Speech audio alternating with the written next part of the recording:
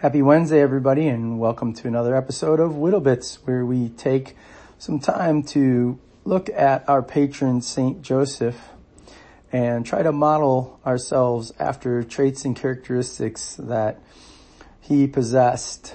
So today I want to talk about will, and looking at Saint Ignatius' first principle and foundation of the spiritual exercises. He writes, "Man is created to praise, reverence, and serve God, our Lord, and by this means to save his soul. The other things on the face of the earth are created for man to help him in attaining the end for which he is created. Hence, man is to make use of them insofar as they help him in the attainment of this end. And he must rid himself of them insofar as they prove a hindrance to him. Therefore, we must make ourselves indifferent to all created things.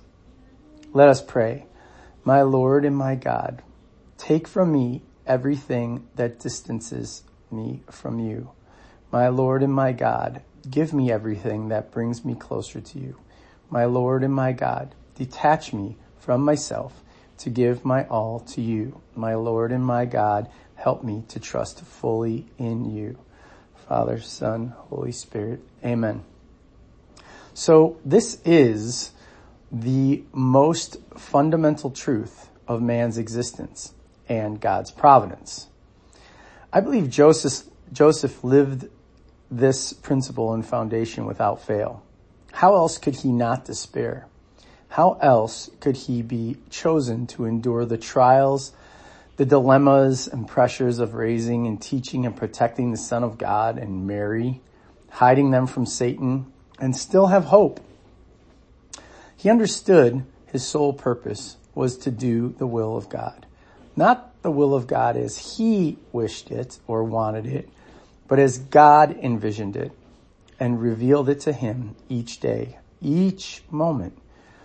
And as he presented it to him through the people, places, and circumstances in the present. Joseph saw with the eyes of God to recognize that he had a goal and purpose to strive for in all situations, with all people, and with nature, to always do God's will.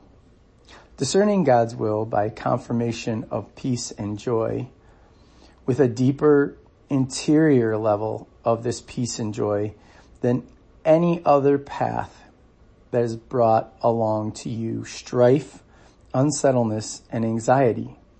That's how you know it's from God, when you have that deeper interior level of peace and joy.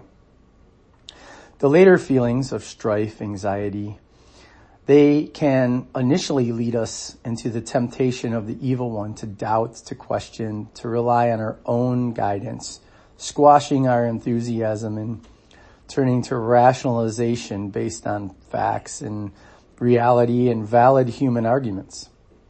But instead, Joseph listened to the deeper movements of his soul, deeper than words could describe and more powerful than any reason. Quote from He Leadeth Me, the story of Walter Chiswick. And I quote, "God does inspire men by his grace, does lift the heart, does enlighten the mind and move the will. Faith is required to accept that reality, but it is a reality nonetheless."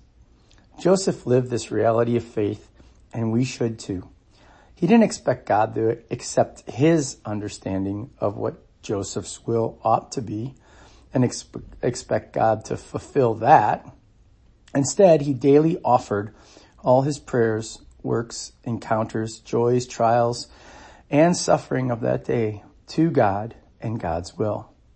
We too need to do this without question, responding lovingly to all the situations as truly sent by God for our good. Don't be tempted to overlook the things of God's will.